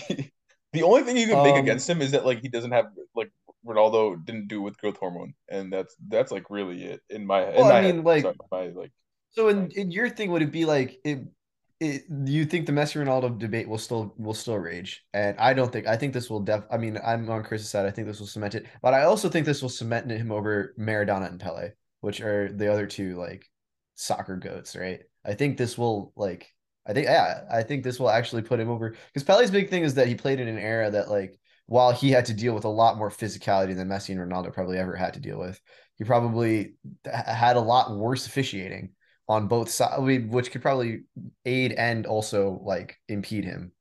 So, and then Maradona was the way that he brought it in. So it's like I don't know. I think this would with the 7 Ballon d'Ors and the way that soccer has also been standardized a lot more in the last 20 to 30 years with what's being played and how you win stuff and what's viewed as relevant and whatnot, I think this would maybe and clearly put Messi's growth. And I think most pundits and personalities, I think most people our age at least still think he is. Like, I don't think you're going to have anyone in modern, if he wins this World Cup, I don't think you're going to have anyone really saying, okay, Pele is the GOAT. Like, Pele won 3 World Cup. I don't think people are going to be making that point.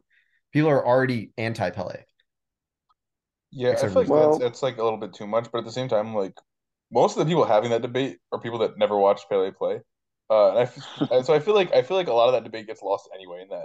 And I don't really think it's like I get it, and like I don't like I get the fact that there's a debate, and I think it's like good for the sport that there is a debate. But at the same time, like I think it's never really like gonna be a great debate because it's like you just haven't seen all of them play, and like half of Pele's tapes are like probably lost too. And like there's some 70-year-old no, there's some like 80-year-old guy that's like, oh, I saw Pele play, but he saw like a grainy footage of like 3 pixels of Pele playing.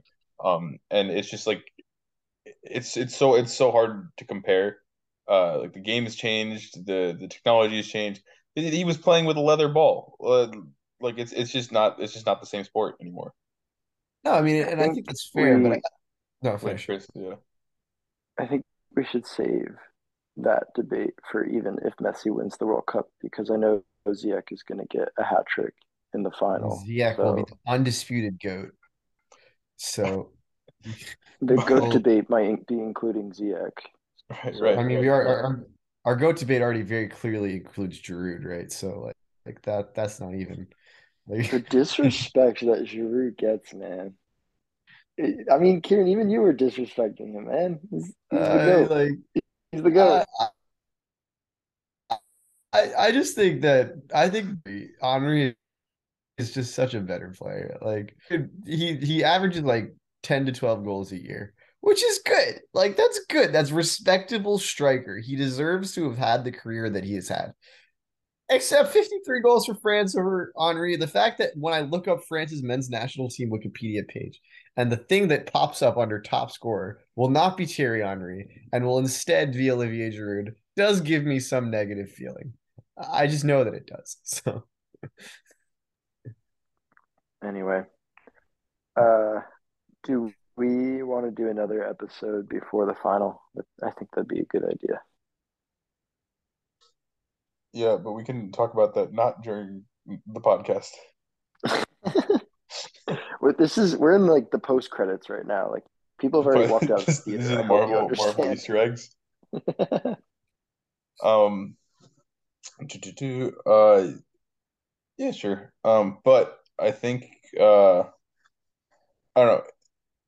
Do you, like I just there's got to be some sort of twist to these semifinals that I okay, I know you said for 3 goals and 4 goals for Giroud and Ziyech, but I feel like there's more coming. The scriptwriters got something up their sleeve. Um and yeah. All right, we got 5 minutes left on the Zoom. I was trying to drag this conversation on so like we could have like a fresh Zoom and we could spend like 10 minutes on this Gio Reyna Greg Berhalter thing. But I guess we're gonna stop halfway through a word again. But for our listeners, basically what happened was that all the USMNT fans were guns a blazing, except for Kieran because Kieran doesn't care. About I thought Giroud should have played. All right, never mind. Stop! You're ruining the narrative. So USMNT fandom was all guns ablaze about Gio Reyna not. We're gonna this is gonna go way back to when the U.S. was still in the World Cup, but Gio Reyna not playing that much for the U.S. and everyone was like, "What the heck is going on? Why is Jordan Morris playing ahead of Gio Reyna? Why is he played? He spent the whole tournament there and he played 55 minutes the entire tournament." Not even 52 minutes the entire tournament. And it didn't make any sense, and everyone was confused. And he's an injury-prone player, so maybe that was it. This is Giovanni Reyna, who is like arguably the most talented player on our team, and one of 2 game changers that we had on the bench. The other one being Brendan Aronson, who was a sub every game. So to the credit of Greg. Greg Berhalter basically came out with a statement saying that there was a player, he didn't name the player, who was not meeting expectations on and off the field, and it stood out. He wasn't trying during friendlies, and it was so bad that they were considering him like just sending him back, like to Dortmund, which is like how badly do you have to be playing during a friendly, and like how apathetic do you have to be during a World Cup to like have the staff question sending you back? And he had a conversation with his leadership team, which presumably includes like the captain, like Tyler Adams, probably like Christian and like Weston. I don't know. We can't know everyone. Probably like Zimmerman, Ream, and like his I guess like leadership core of the men's national team, and so he had to like apologize. They basically decided to make him apologize to the whole team and like make a good apology. But like even after the apology, a lot of the senior players were like, "Hey man, like this isn't good enough. Like you got to be better." And I guess like he promised, like he didn't really tell Berhalter didn't really finish the anecdote with like telling us like how it turned out. He was just like, no, he said, oh, never mind. He said they really took ownership of that process, and from that day on, there were no issues with the player. And then like it came out that like uh a lot of it came to a head when he was really upset during the Wales game. Like he didn't get subbed on, so he like threw his shin guards, and that made everything worse. Uh, but at the same time, like that's like the reaction you expect from a 19-year-old who didn't get subbed on when he probably should have, and Jordan Morris got subbed on ahead of him. Um, so there was a rumor about like a 12 to 13 vote that happened to keep him in, and 12 voted for him to leave and 13 voted for him to stay, which is like pretty damning considering how talented of a player he is, and like considering that like it wasn't just, it couldn't have just been like not trying. It had to have been like like on my mother's life he's playing against us. Like it like had to have been really bad. In my I don't know, that's my analysis basically. But then Gio responded in an Instagram post, and he was unhappy that came to light. But the big bomb he dropped is that Berhalter told him that his role at the World Cup would be very limited. And that's like, I don't know, like why would you tell that's crazy to tell a 19-year-old. That makes no sense at all. A 19-year-old who is extremely talented and shouldn't be very limited. Like even if Greg for some reason wanted it to be very limited, like why would you tell him that? It makes little to no sense in my opinion. Also, feel free to like unmute yourselves and chime in at any time. I'm just having my little monologue.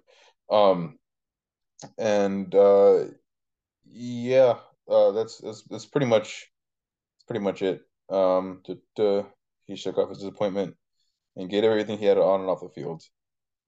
I don't know what this means, Well, and I feel like, clearly he didn't shake off his disappointment because he, got pissed off at the World Cup. So how did he shake off, or is he shaking it off? He's saying he shook off his disappointment post World Cup. That's too late. I think he meant like after the incident where he threw his shin guards and stuff during the Wales match. And I guess that's what allowed him to get 7 minutes at the England game. I mean, yeah, I kind of agree with Gio in the sense that like if you tell somebody like that you're not going to play, especially someone who is the best player, I'm wondering why. I think maybe it probably had something to do with the fact that like he hadn't been playing, or he'd just come off a major injury, right, for Dortmund, and had started playing again. And then the whole thing was whether he was going to make the World Cup squad or not because of injuries. And he did, so maybe Berhalter was like, okay, you haven't played enough. You haven't been like in form for your club because you haven't been playing. So your roles, and there have been other players that have been playing on their teams and for the national team. So your role is going to be very limited. So I kind of see that, actually, now that I'm thinking about it, and I'm kind of talking about it out loud. I kind of see that being something that he may say, but like you still don't want to tell the player that. And maybe Greg just was like but like again, like this is the same Greg that fucking drew El Salvador, right? So like during his process of selecting and choosing players and building a World Cup team for this coming World Cup, Gio just wasn't there for most of it because he was hurt for a lot of it. So like Greg was like, I've filled my plans, I filled how I want this team to run, and you're just not there because you've been injured for so much of it. And I don't know if Gio is at the status of player to be able to like to warrant like his lack of like team building time, like to warrant it like not mattering. So I don't know. I don't know if that makes sense. Chris? I kind of get what you're saying, Kieran. It probably led with the injury. I think like the biggest thing here is if this was supposed to be a private conversation, why did this get out? Like it sounded like it was supposed to be a private conversation, and that's what Gio said. Um, so that's bad on Greg. Granted, I know there are obviously leaks and everything, but from what it sounded like Greg like actually almost took this to the press, is what it feels like. But I don't know. I think it's also bad on Gio to be like I get it. He's talented. He's really good player, but you gotta have a good attitude about that stuff. Like that's really unprofessional to be going into it and just like not putting your best foot forward because you find that out. Like okay, you're 19, but you learn these skills when you're 12, even younger. So it's kind of bad on him. That's right. If Coach Singer told me to do something, I'd do it. Um, Exactly. Coach Singer is Chris's mom. This is the second feature of a parent we've had on this podcast today. Um, anyway, so I think like at the end of the day, I think that like it's wild that Greg went public with it, and it's like I think it's pretty like silly to tell your most talented player that he'd be having a limited role in this World Cup. And I was gonna say like some of the behavior can kind of be excused because he's like 19 and like super immature, and like he should be more he should be more mature about it. Chris, you're right. Um, but at the same time, like this player is 19 and like liable to react. Like there's no way that there weren't inklings of this before. Like there's no way that he's been in the system for a very long time. Like he grew up, his parents were literally national team players. Like he grew up like coming through the ranks. The coaches and the coaching staff and like whoever else like had to know that like if he is liable to react that way, like that is the case. And like why would you tell a player that has an attitude like that? Like part of being a coach is being a man manager, and that was just so poorly handled. Um and yeah, and then like again the vote thing, like so a journalist reported that, and then Taylor Twellman, a player turned journalist turned pundit, like said that the vote thing was false. But like just in the case that is true, that's pretty damning, I'd say, on Gio's behavior. But if it's not true, then it's not. But also, if it's true, then that was also a bad way to handle it. Like, why would you have your team vote on who to kick out? But also, like, I think at the end of the day, none of this matters because every single piece of like USMNT, like the comments and stuff I've seen, are very anti-Greg. Like even before like the vote stuff and all that stuff like came out, like even before the stuff that actually made Greg look bad came out, um, everyone was like anti-Greg, and it was just like, oh, this is, and before Gio's statement even came out, they were like, oh, like why would you tell a player that? Like why would you do that to a player? Why wouldn't you like lead better? Blah blah. So I think it's just Greg's time to go no matter what. But in my opinion, it should be an honorable discharge, but it looks like it's about to be a dishonorable discharge. Um, for Triple G. I mean, like, I think a lot of people have been saying that for a while, and I don't think that's that surprising, to be honest. Maybe it is time to go. Maybe we need fresh blood in the coaching diary. I'm not even fresh blood. I'm kind of tired of having like MLS coaches that have been propped up to the national team because they've done well in the MLS. Like you're playing on a European stage. I would like a European level coach, if that makes sense. That's kind of the way. I think a lot of people would be less harsher on it. I mean, maybe that's unfair to the nature of the MLS and how like the way it funnels into the league, but like I think that's fine, honestly. The Europe is the established place for a reason.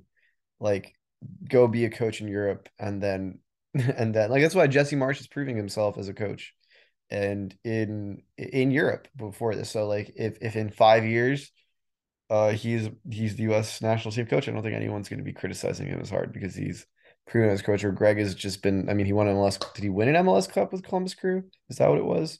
I don't And know. then he became the national. You don't know. You have no idea. He nepotized his way to Well, I his mean, like the brother or fact is, cousin was part of USF, and then like kind of just like let's I think he get this may guy have in won here. an MLS Cup, but like, no, none of us know. None of us care to know, and that's probably part of the problem.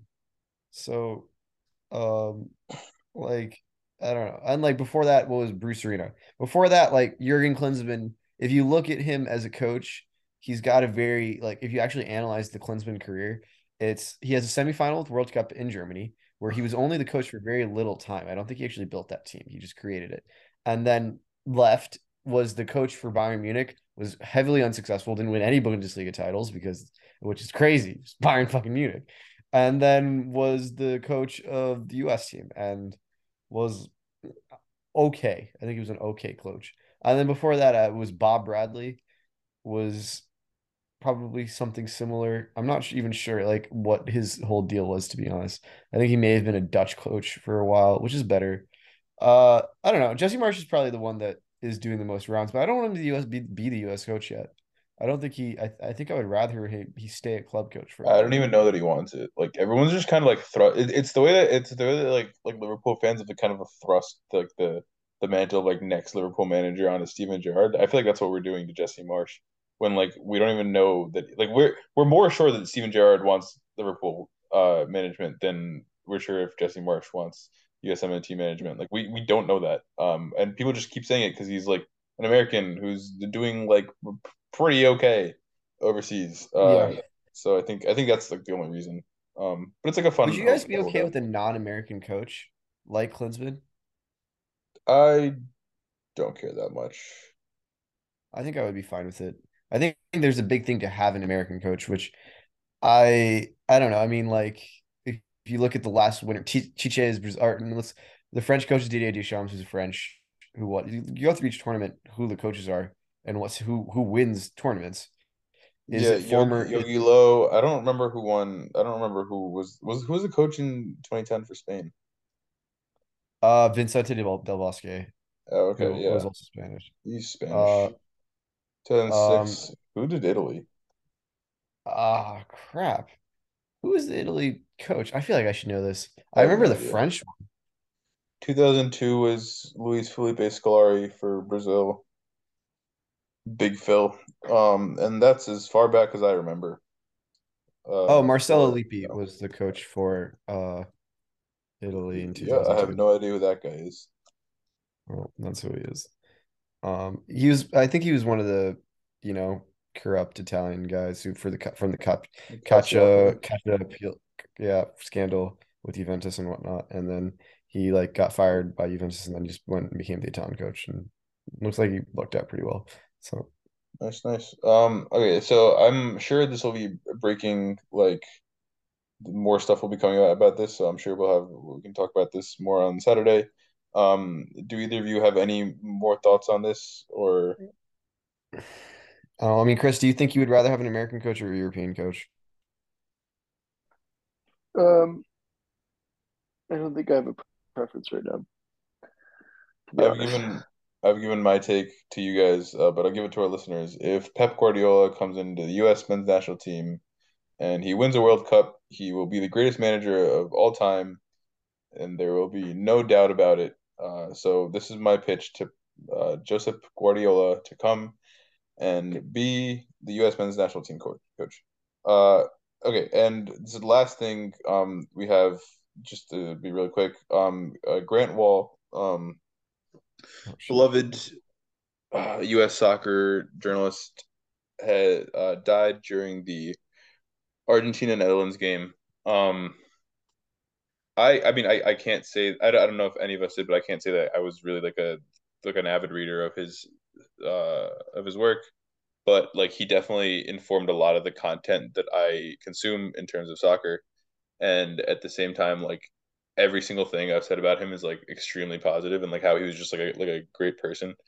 And his he stood up for what he believed in up till his very last day. He's the guy. Anyone that doesn't follow soccer, like he's the guy that you saw on like the front page of like Yahoo News probably that was wearing the rainbow shirt to Qatar and got detained. And his brother had a statement saying that he did it for him, and his brother suspects the foul play is involved. We don't know if there is, but the United States did get his body back today, so that investigation will hopefully be ongoing. Yeah. Again, to our non-soccer listeners, I don't know who you'd be, but he's the guy who wrote that LeBron story, The Chosen One, like probably the most famous Sports Illustrated like cover picture. If I had to venture a guess, the one where he's wearing his St. Vincent Mary like green jersey and holding a basketball, pointing. The Chosen One. He even has a tattoo of it. So yeah, that's absolutely wild that happened. He was 48 in perfectly good health condition. I don't want to go too much into conspiracy theories, but I mean, like, yeah, I think that's enough. Like we yeah, don't know what happened, but it's something. He's dead, and that's sad. And condolences out to the family. Maybe things will come out more that make us have to talk about this more. But he was someone that I saw on Fox Soccer a lot, and like back in the day with the old Prem days, and especially with just the way American like as American media has informed and covered soccer more as we've gotten older, because it definitely has. I think he was a big influence in that. So it's and in sad that he's gone.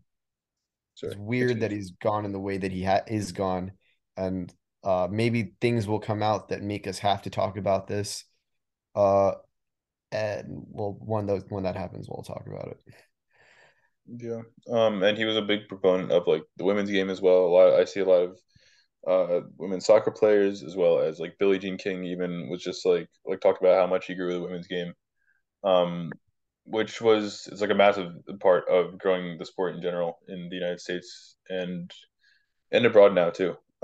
So yeah, he pretty much shaped a lot of like even if we didn't actually read him like individually, he pretty much shaped a lot of like what we do consume. Pretty much any American media we do consume in soccer. Um, yeah. Anything else you guys have to add? Nope, that is it. I think we're good. All right. All right. Well, I'm sorry to end up on that somber note. But you might be able to expect a pod before the final. I see that with a 30% certainty. Um, and yeah, good luck to our teams. Morocco will beat France, inshallah. So, Mhm. good night. Bye bye.